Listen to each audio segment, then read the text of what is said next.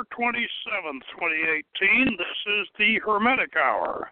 I'm your host, Poke Runyon, and tonight we review the new collector's edition of Kurt Seligmann's 1948 classic, The Mirror of Magic, A History of Magic in the Western World. And we'll discuss Seligmann's career as a surrealist painter, a scholar of the occult, and a practicing ceremonial magician. Well, this handsome new edition, published by Introductions, is a faithful reproduction of the original. Now, I inherited a 1948 original copy of Seligmann's book from my late master, Frederick Adams, 1928 and 2008, and with Fred's annotations in it. It was Fred's first book on magic, and he treasured it. In his introduction, Seligmann wrote, "As an artist, I was concerned with the aesthetic value of magic and its influence on man's creative imagination." Now, Fred Adams was also a very talented artist and was inspired by The Mirror of Magic, as we hope a new generation of readers will be when they discover this beautiful new edition of Kurt Seligmann's masterpiece. Now, before we get into this, let me clarify just what this book is and what it's not. It is a facsimile of the original 1948 edition of Mirror of Magic, which is subtitled A History of Magic in the Western World. And it has the complete text and all 250 of the original illustrations. And they are just as well reproduced as they were in the original. I checked all of that against my copy of the original. It was issued by several publishers in 5 subsequent editions from 1971 through 1997 under different titles: Magic, Superstition, and Religion, and then the History of Magic and the Occult. Now, these subsequent editions have all suffered some deletion from the original. The new collector's edition is virtually identical with the original. It is richly bound in black buckram with silver stamped spine and front board with the same sigil that adorned the original. Now, the only difference from the 1948 first edition is the addition of a foreword and a preface by 2 academics introducing and praising Seligmann's book and his career, both of which are deserving of accolades. He was a giant in the field of surrealist art, and much of his work was inspired by his deep knowledge and his practice of Hermetic magic. His occult and magical library provided both philosophical and graphic stimulus for his paintings. He wrote and published Mirror of Magic both as a justification for his art and a gift to inspire other creative artists and poets. And one of the poets he inspired was Ivan Gold, who published chapters of Mirror of Magic as a serial in a journal that he edited. Now, we're going to read Gold's poem, The Magic Circle, which my late master Frederick Adams clipped out and saved in his treasured 1948 copy of A Mirror of Magic. Now, this poem by Gold is not reproduced in the book. You might think it ought to be, but actually it's not. However, as I said, Gold was very much influenced by Seligmann. So this is his poem, The Magic Circle. Caught in the circle of my star, like a scorpion in the circle of chalk, turning with the wheel which turns in my heart, and with the mill of the universe which is grinding time, caught in the circle of Aries, whose horn is pregnant with a secret voice, perceptible and never perceived. How then escape the gong sounding in the courts of night? Escape the arena where the bull rejoins his shadow? Ren ne plus, Coupier of the zodiac, and dervish spinning the top of prayer. Through your blue eyes, Lilith, as through a hoop of azure, I try the death leap. I descend your blood. Descend the floorless staircase of the centuries, unless I climb the ladder of fire, at whose end burn the feathers of angels to break the one circle. Was I not Memnon, the speaking stone, who sang at dawn on the mountain of skulls? I built a tower, the vertical I stand, monument to the ego, faster, whither than the rush. Pyramid builder, I entombed the mummy of an insect. I lived in the hexagon of snow, in the pinnacle of an enemy. And I measured the square dice, the fortress where to keep the angel, in an ivory sleep, a sleep without eyelids. Alas, the demon of my dice pierces me with his 21 black eyes, eyes of lakes and serpents of Liliths, whirl lassos behind my flight, eyes open, eyes closed, golden perillions, gyres of vultures, spirals of sperilliums, draw the sixth of my death, and in my depths the old man chants. Who is this fulgid dragon flying, not disturbing the bouquet of comets, but a beetle between his teeth? Stops the clock of the universe. Who is this eagle laying eggs on a tree, the lightning felled? Whose brood drinks the new moon? Who is the runner on the edge of the wheel, climbing the mountain, who falls in the hole of his tomb? None expects a response. The wind of the volute blew up our memory. With worn-out keys, I strained to unlock the circle. I cast anchor of alphabet into oblivion. I plant the root of words in furrows on my forehead. I garden magic's rosary. Rose of wind, rose of sand. My mother let her terror boil in the copper. My father threw his offspring in the balance. And while I dive into the mirror, 1,000 circles scatter to the border of the world. I marry the goddess who wears bracelets of Saturn with energy that whips the ellipses. Stop, azimuth of samsara, viper, release your tail. Behind my eyelids I annihilate you. Eye of the sun and egg of the bacterium, while the scorpion kills himself within the circle of chalk. Oof. That kind of reminds me of Lon Duquette's I'll Be God for Just 1 hour. Yeah. Anyway, that poem, of course, was inspired by Kurt Seligmann's magic. Now, let's read the foreword by Celia Rabinovich and learn a little bit about Kurt and his work. So I will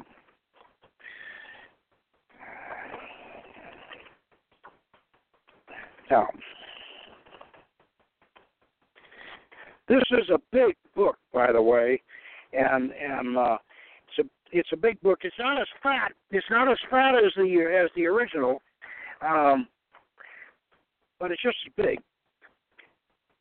And the Mirror of Magic was as unique as its creator, Kurt Seligmann, 1900-1962.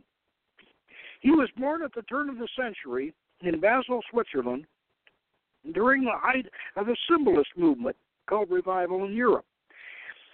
An artist, he rejected the bourgeois life of his parents and sought the transformative power of imagination to turn matter into metaphor through alchemy and art. Kurt Seligmann saw through the mirror of magic and revealed its manifestations in supernaturalism, religion, and the sacred. His father, Gustav, was originally from Prussia and arrived in Basel in 1895. His mother, Helen, was from like now one of only two Jewish towns in the canton of Aargau, where the Jews were allowed to settle in Switzerland prior to 1866. They established a furniture store at 19 Falkenstrasse, near the city center. Historically, Basil's stance toward the Jewish population was strained.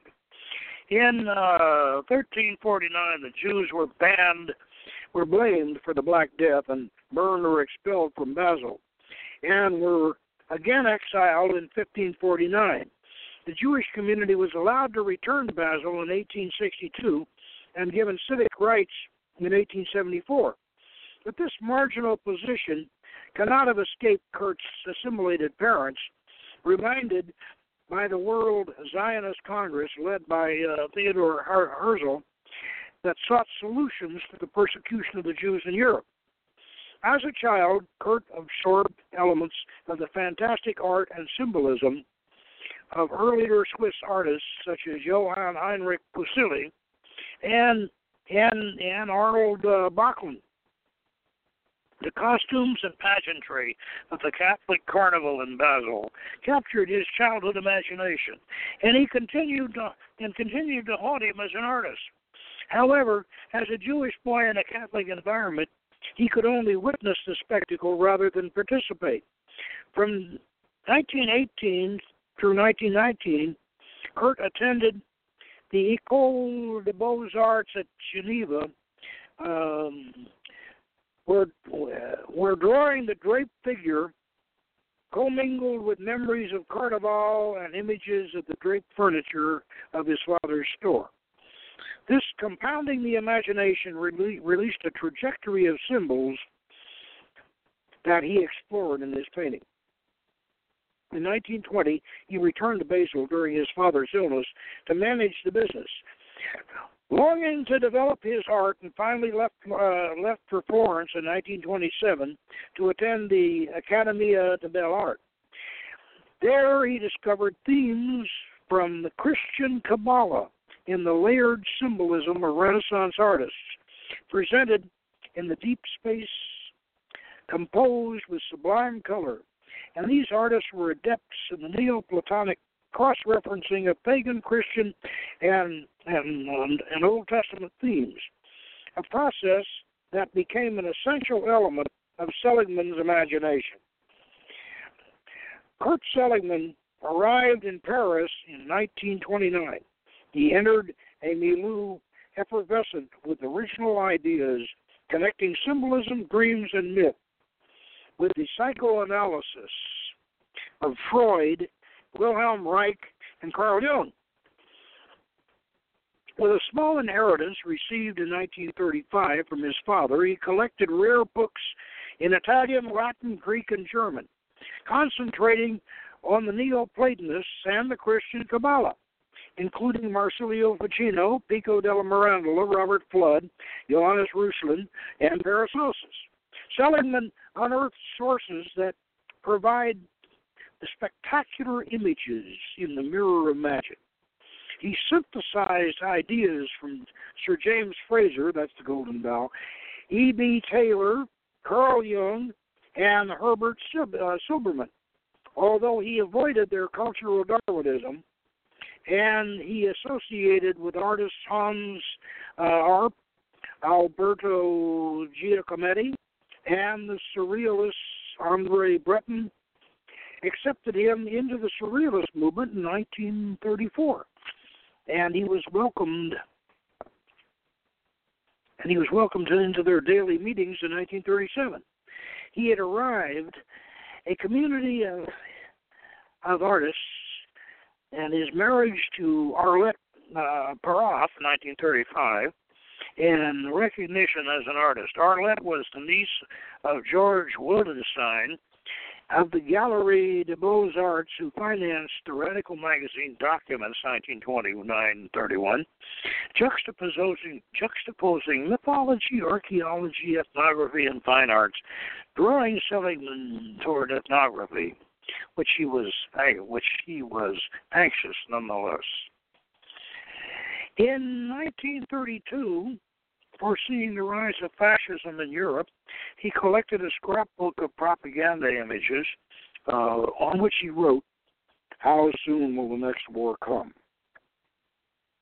Kurt and Arlette left Paris in 1938 to conduct field research in totemism with the Gixan and the Simian peoples of northern British Columbia, Canada.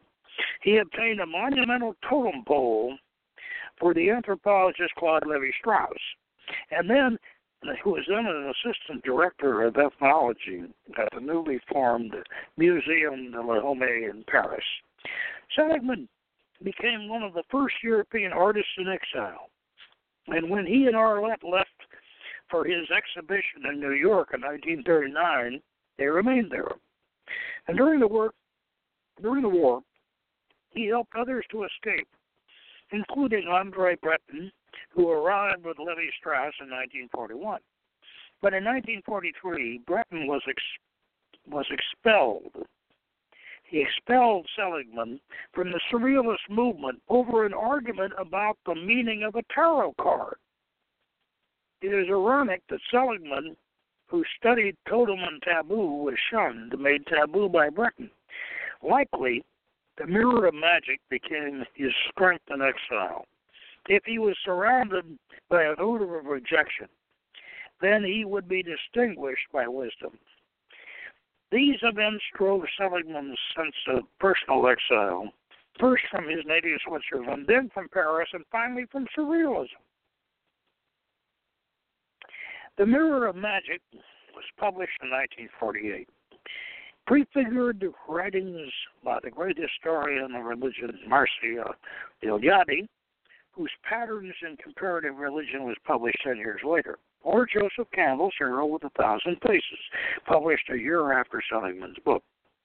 These thinkers sought a primal story or ur-myth, a monomyth behind mythology. But this theory was not Seligmann's aim, nor did he impose an evolutionary model of human spirituality on magic. Sir James Fraser and E.B. Taylor did. Seligmann avoids employing the development theory, allowing the multifarious forces of magic to emerge. He was the only one of a generation of speculative thinkers on the sacred that pursued active art practice, and he was fully informed of the magical ability of matter to become metaphor.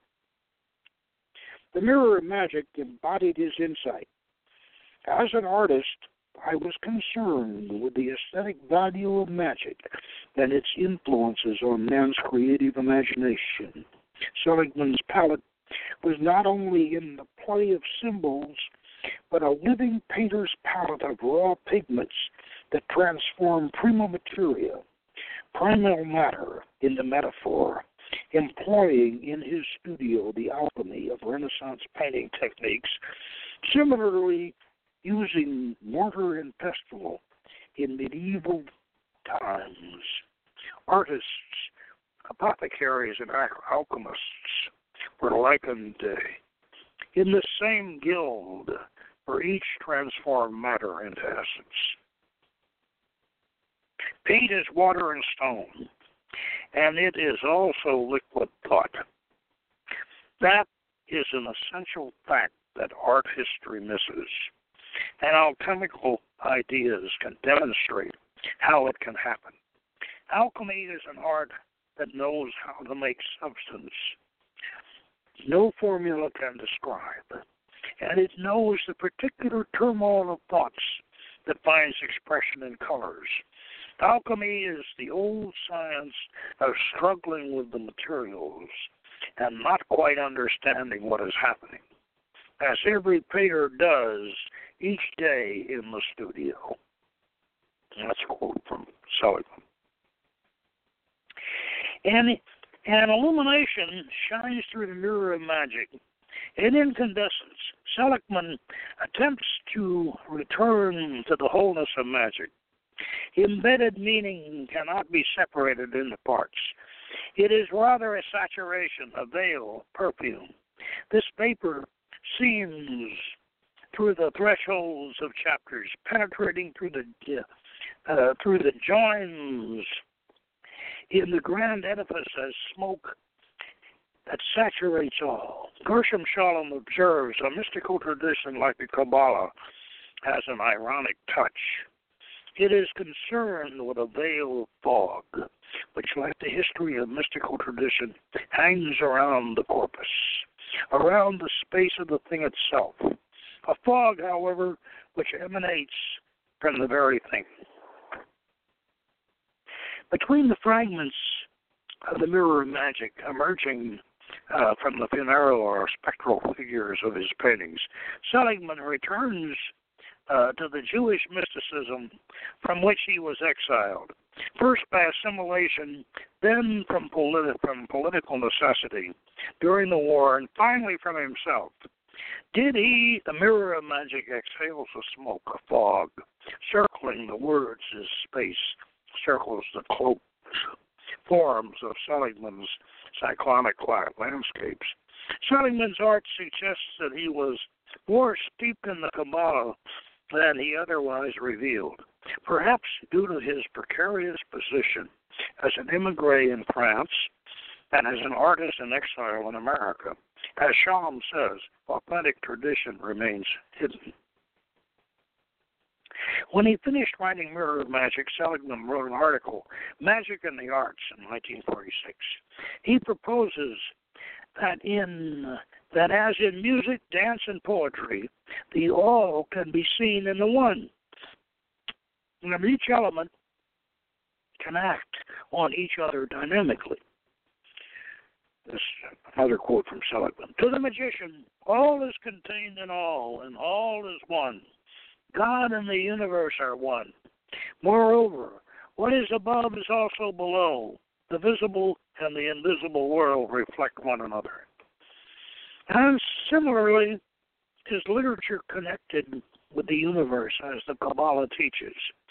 In the book Zohar, we read, through the expansion of the sky which circles the world, there are figures, signs by which we know the secrets and most profound mysteries. He who travels early in the morning shall look to the east. He will see something there, like letters marching in the sky, some rising, some descending. These brilliant characters are the letters with which God has formed heaven and earth. By the way, I'm going to interject that particular passage in the book was underlined by Frederick Adams, and he said he had the same vision of the celestial alphabet, and that's in his, and he has that underlined in his copy of the Mirror of Magic. As the Mirror of Magic was about to be published in 1949, Seligmann created an etching titled Magica. In it, he releases the animating force of the Kabbalah that lay latent in his occult library, transformed into the Christian Kabbalah by Mirandola, Swedenborg, Paracelsus, and others. The Magica reveals Seligmann's hidden history. Perhaps he thought of it for the book's cover, and then thought better of it.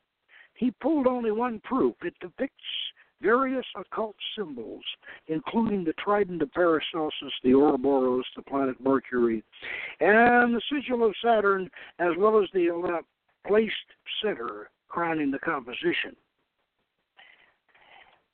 And Yet the central placement of the Aleph is so obvious as to have become obscure. What is the Aleph? It's the first letter of the Hebrew alphabet. The breath, an exhalation, the creation of the world, the source of life, embedded in all.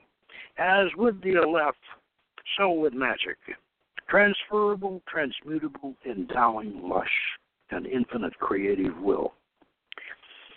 Now that was the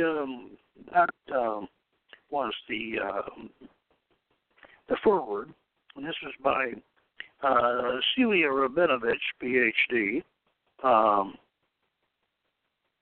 and she's an artist and a writer whose paintings have been exhibited internationally, and her books are Realism and Sacred Power, and Eros and the Occult.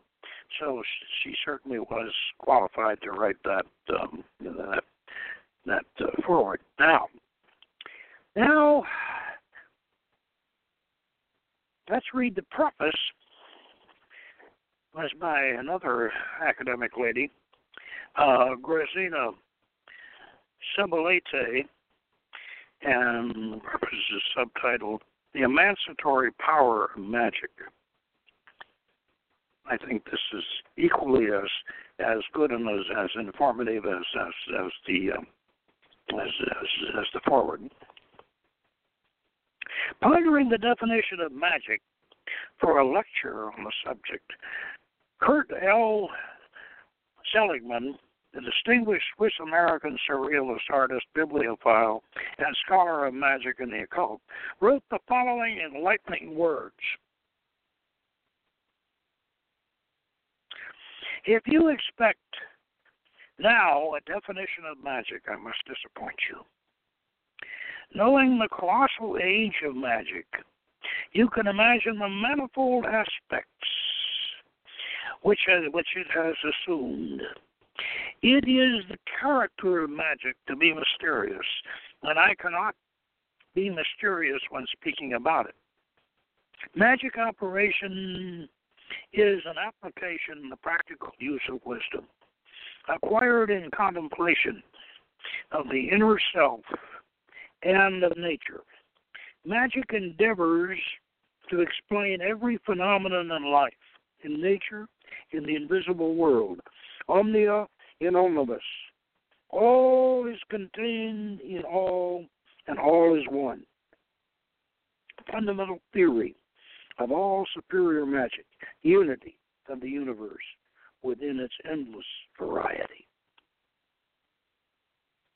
Of course, the Hermetic as above, so below, as within, so without. Now, Seligmann revealed that for him, magic held the most profound possible meaning. It was all-encompassing, far-reaching, and ultimately it represented a metaphor for existence itself. He firmly believed that there was no evident separation between any of the elements in the universe, and that even if often mysterious and unfathomable, there was a reason and a connection among the manifestations. Excuse me.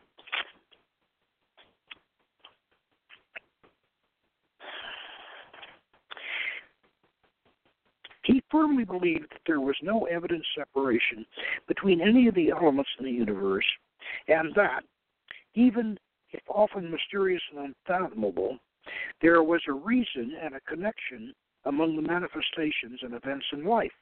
Consequently, he advocated a vision of the cosmos as one unified entity, marked by a system of analogies and correspondences. A central notion of the Western esoteric tradition, articulated in the Hermetic proverb, as above, so below.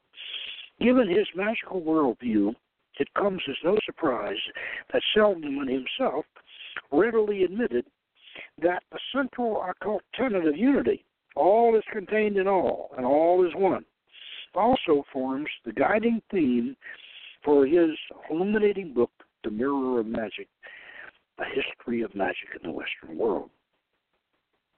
This magnum opus marked the culmination of many years of research that Seligmann undertook in relation to magic and the occult. To begin with, perhaps Not coincidentally, his interest in these subjects can be traced to his childhood. Seligmann was born at the turn of the century.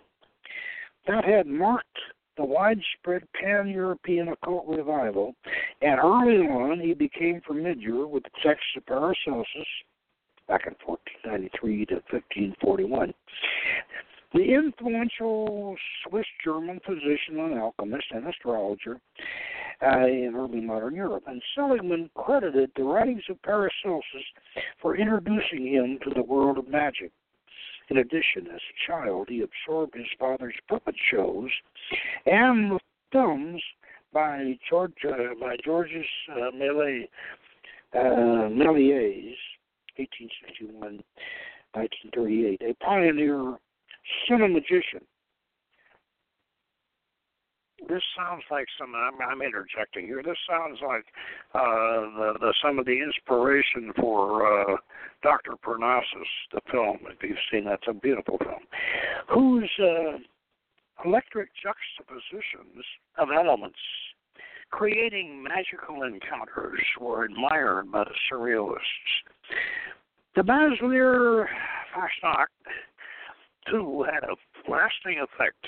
Ghastly figures performing ritualistic dances, such as the Dance Macabre, relating to the history and carnival of Basel, are found echoed throughout Seligmann's iconography.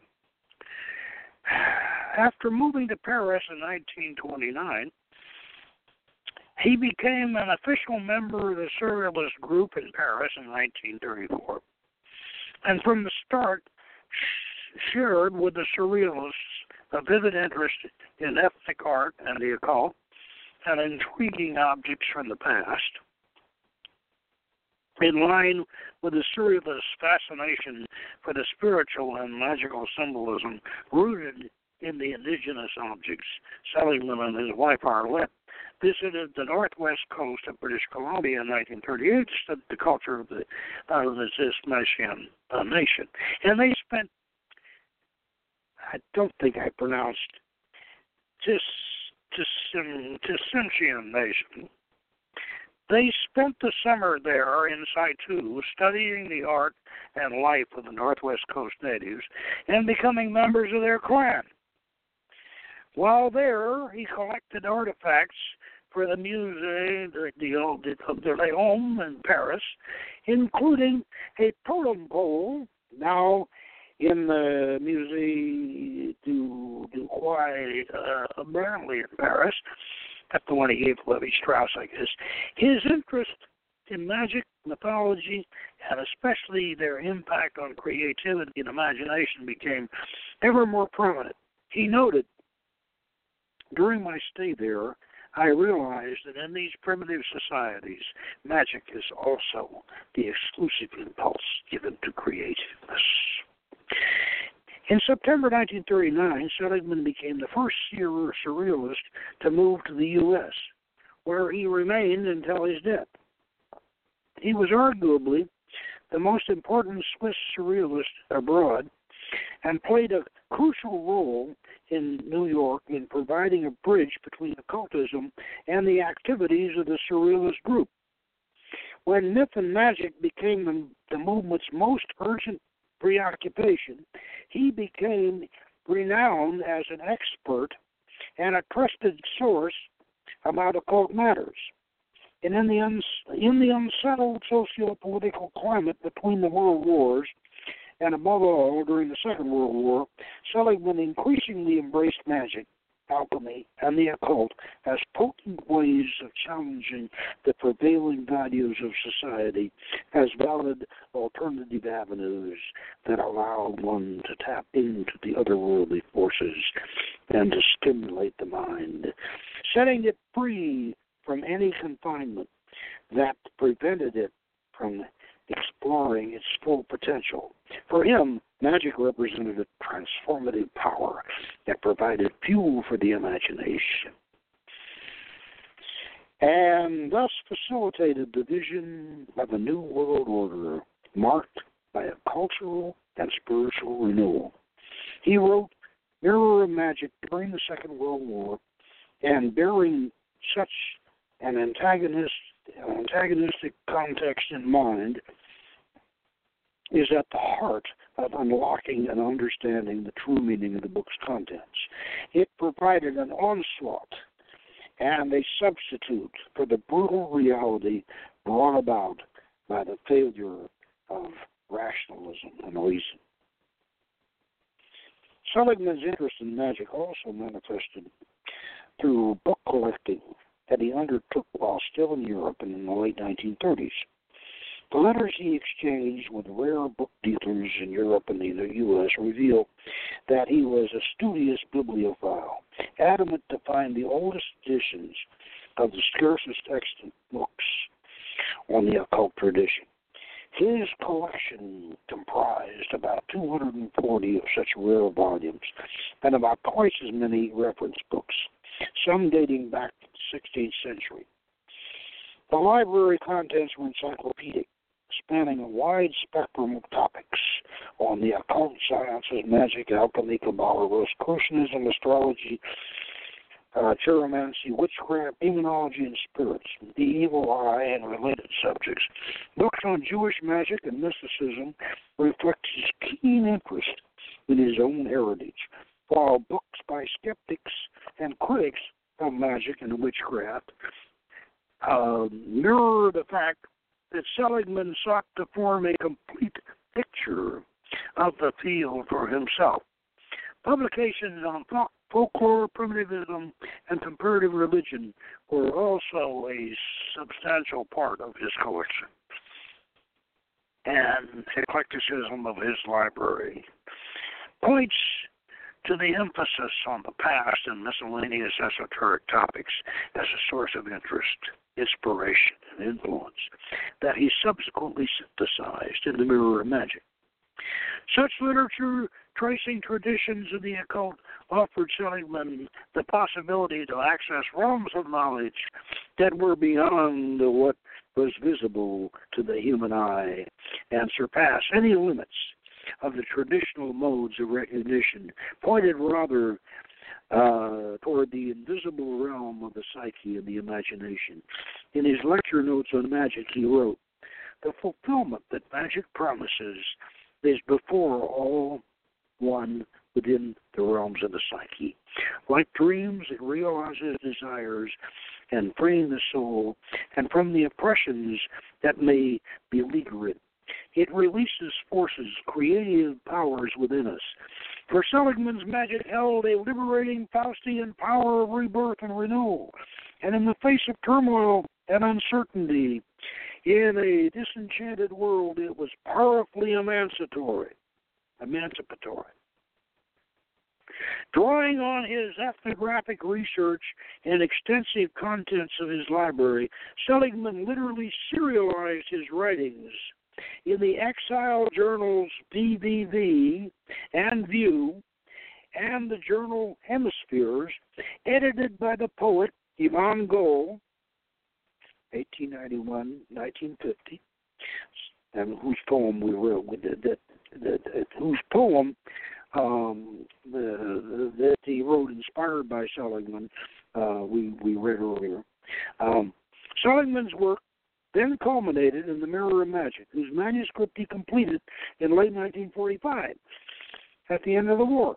They first published by Pantheon Books in New York in 1948. The Mirror of Magic is ultimately defined by an overarching theme of mankind's constant drive towards spiritual and creative liberation and to attaining unity and harmony, all possible with the help of magical beliefs and operations. Seligmann referred to this continuously throughout the publication. Consequently, he shed light on why magic continues to fascinate and why the longing for it never ceases. Given the continuous socio-political upheaval in the world today, the lure of the mysterious and the liberating escape of magic offers that has never been stronger. The relevance of Seligmann's authoritative book is as prominent now as it ever was. He makes it clear in his final sentences of the book. Magical operations permitted men to overcome the oppression of hostile reality through regular intercourse with supernatural forces. Such were the real gifts which man was able to extract from magic. A system that prevailed in society for thousands of years hardly needs an apology. Magic was a stimulus to thinking. It freed man from fears, endowed him with feelings of power to control the world, sharpened his capacity to imagine, and kept him awake in his dreams of higher achievements. The authors whose books Seligmann collected and whose importance he acknowledged in his own work in the introductory note of his book included Lynn Thorndike, and that's the History of Magic and Experimental Science in 8 volumes, and James George Fraser, 1854 and 1941, and that's 12 volumes, also advocated the sweeping character of magic that Seligmann resolutely believed in. Fraser's 12-volume study, The Golden Bough, a study of magic and religion, was widely read by the surrealists. It was revolutionary, one of the first forays into the anthropological standpoint on culture, religion, and ritual. Fraser argued that every society passes through a natural progression from magic to religious beliefs to scientific thought, and he perceived religion as an intermediary step in the evolutionary process from magic to science. Central to Fraser was the notion that, as Seligmann phrased it, magic had beneficial results, social and scientific progress, and thus eventually held a positive revolutionary function. In Fraser's own words, oh, that was a Freudian slip. In Fraser's own words, magic contributed to emancipate mankind from his thraldom of tradition and to elevate them to a larger, freer life. We are forced to admit that if the black art has done much evil, it has also been the source of much good, and it has been the mother of freedom and truth. In The Mirror of Magic, Seligmann uncovers a comprehensive history of magic from Mesopotamia, Persia, ancient Egypt, and Greece through to the 18th century. The aim of the book, in Seligmann's words, is to present to the general reader a condensed account of the magical ideas and operations in the civilized world. His Mirror of Magic is therefore a mirror of a magical conception of the world through the ages, explored through the topics of alchemy, Gnosticism, witchcraft, Kabbalah, black magic, and astrology. The theme of the unity of the universe within the variety resonates throughout the book, in particular through the efforts of humanity to reconcile two seemingly opposing forces, those of good and evil, which actually spring from the same source. The Mirror of Magic offers, if you like, a look back into the history of the longing to heal this divide and to find harmony. It thus grants, as this is a struggle that mankind continues to be engaged in,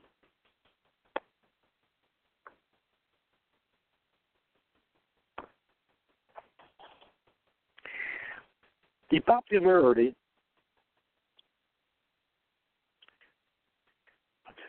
the theme of the unity of the universe within this variety resonates throughout the book in particular. Through the efforts of humanity to reconcile two seemingly opposing forces, those of good and evil, which actually spring from the same source, the Mirror of Magic offers, if you like, a look back at the history of the longing to heal this divide and find harmony. And thus it grants precious perspectives, as this is a struggle that mankind continues to be engaged in. The popularity of Seligmann's study is unquestionable. as it was one of the few occult classics to remain in print.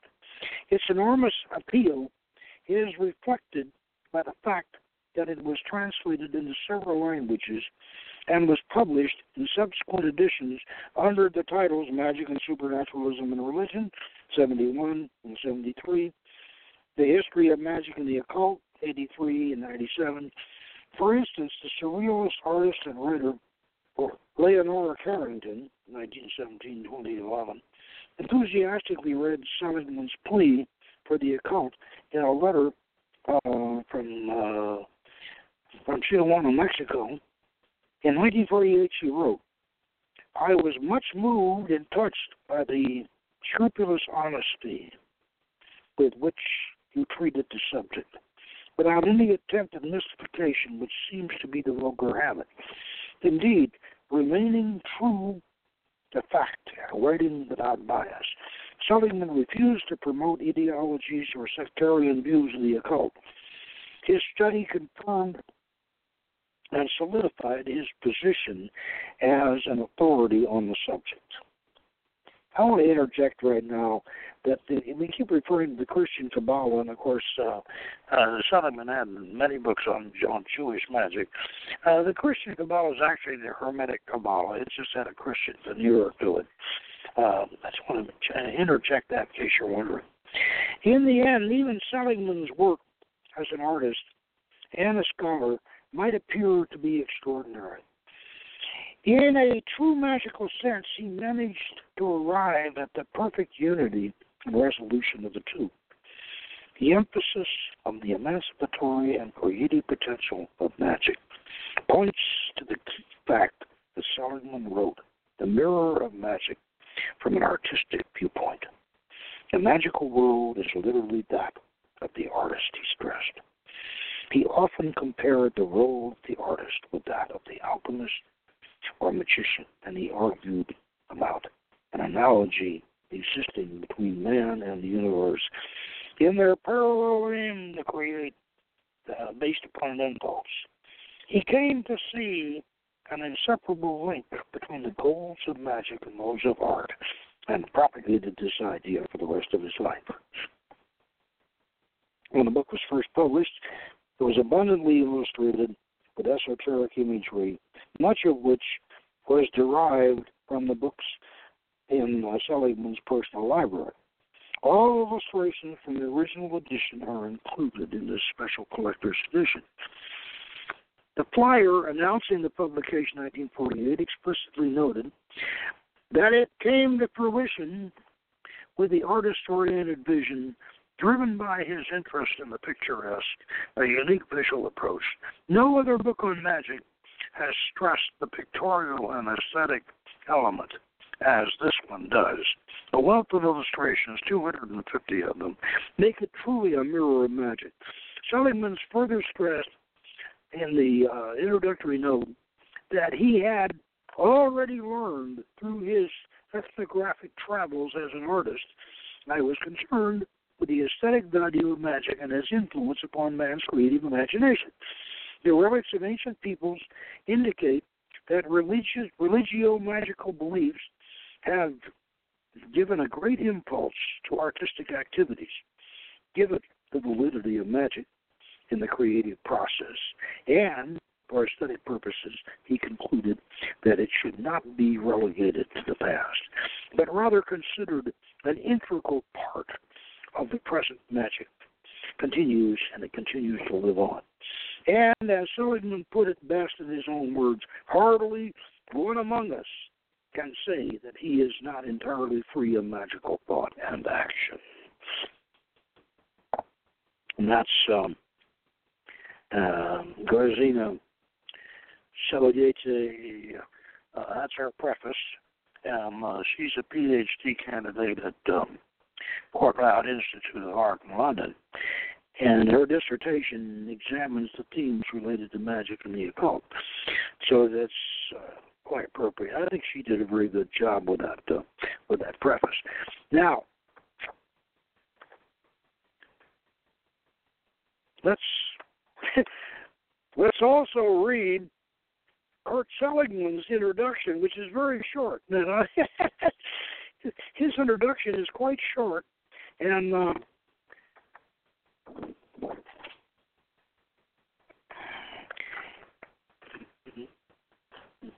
okay. His introductory note, he says, the aim of this book is to present to the general reader a condensed account of the magical ideas and operations in the civilized Western world. Because of the character of this book, a vast material had to be sifted and reduced to which I considered most typical. Such a condensation, however, may convey more to the lay reader than a lengthy dissertation on an inexhaustible theme. Magic has been treated mainly in two different ways. The specialized works of scholars are confined to specific types, aspects, and eras generally, and they are written for a scientific reader. On the other hand, there are innumerable publications of questionable value, expounding ideas rarely based on fact, but twisting the truth into a narrow system of such special brand that one sectarian of the occult, only a few authors on magic have written for the general reader. In fact, a fact which will perhaps justify this publication. Without pretense of original scholarship, my investigation has been guided by such scholarly works as James George Fraser, Avon Harnack, G.L. Kittredge, and F.J. Ball, and Thorndike, and others. In addition, my personal library of books on magic and witchcraft facilitate this investigation and permitted me to select a wealth of illustrations, which the reader will welcome, no doubt, as an artist. I was concerned with the aesthetic value of magic and its influence on man's creative imagination. And the vestiges of ancient peoples tend to indicate that religio-magical beliefs have given a great impulse to the artistic activities, a stimulus which outlasted paganism and produced elated flowers in the era of Christianity. I wish to express my gratitude to the following persons in Muslim, and of course he dedicated his book to his wife, Arletta. Now,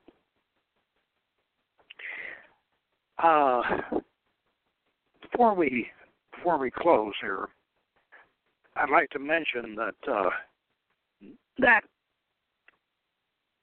Kurt Seligmann was also a practicing ceremonial magician. And if you don't believe me on that, I suggest that you go on the internet and look up recreating the magic circle of a surrealist seriously interested in the occult. And that is as hyper-allegoric and just Google that. Google Seligmann, you'll find in the stack in the stack of articles, you'll find recreating the magic circle of a surrealist seriously interested in the occult. And you will find it's headed by a photograph of Kurt Seligmann and all of his surrealist colleagues and students, all sitting around a magic circle, derived from D.N. Kelly, and Seligmann is in the middle, and the article starts off, dressed in a crisp tuxedo, Swiss artist Kurt Seligmann stepped into the chalk circle lined with the names of archangels on the wood floor of his Manhattan apartment. It was May 8th, 1948, and with sculptor Enrico Donati, he led his assembled party guests in a ritual to summon the dead. The performance recreated a rite by 16th century magician John Dee and his medium Edward Kelly that had been included in Seligmann's new book, The Mirror of Magic. Seligmann was then a central figure to surrealism in New York City and the scene's magical expert. The book filed his extensive esoteric knowledge in the occult, magic, alchemy, and other topics, as well as his views on those subjects' historical influence in art. Now, the next page you're going to see a large white version of D's circle, and this article here, this article is fascinating. So you know, definitely go and consult it on the internet, if you will. And I also want to dig into my old copy here, like I say, which is just about the same as the new one, except that it's about twice as thick. It's fatter, but they're both. It has everything. Everything is the same. But right inside the front cover, we have Fred Adams' notes, and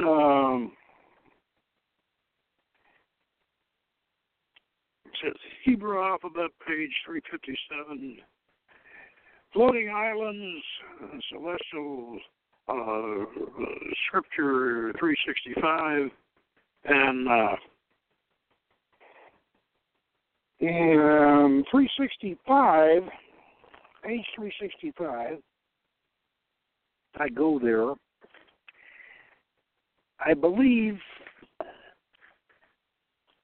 Bear with me for just a second while I find 365.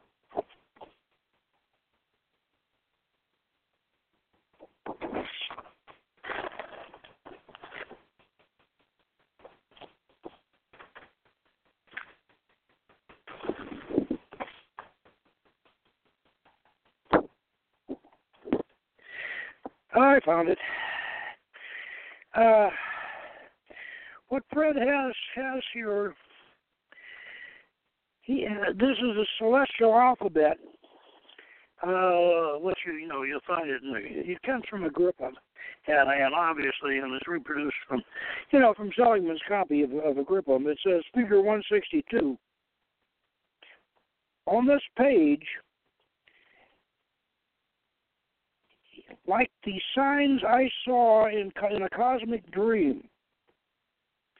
On page 257, The Dawn of Magic. Now, this is the celestial alphabet, and you recall Seligmann talked about seeing the alphabet in the sky and the stars, and that, of course, that's really the origin of the Kabbalah is in the stars, and the Gnostic magician Marcus saw that, and the Kabbalah probably, and even the Hebrew Kabbalah probably derives originally from the alphabet and the stars. And so this celestial alphabet here was both a vision that Seligmann describes, and Fred Adams had that. He had the same vision, and we've had similar visions ourselves. Also, too, Fred Adams had two reproductions of Seligmann's art. The Den of the Winds, and this is really an evocative piece of work. The Den of the Winds, and then he also has the butterflies.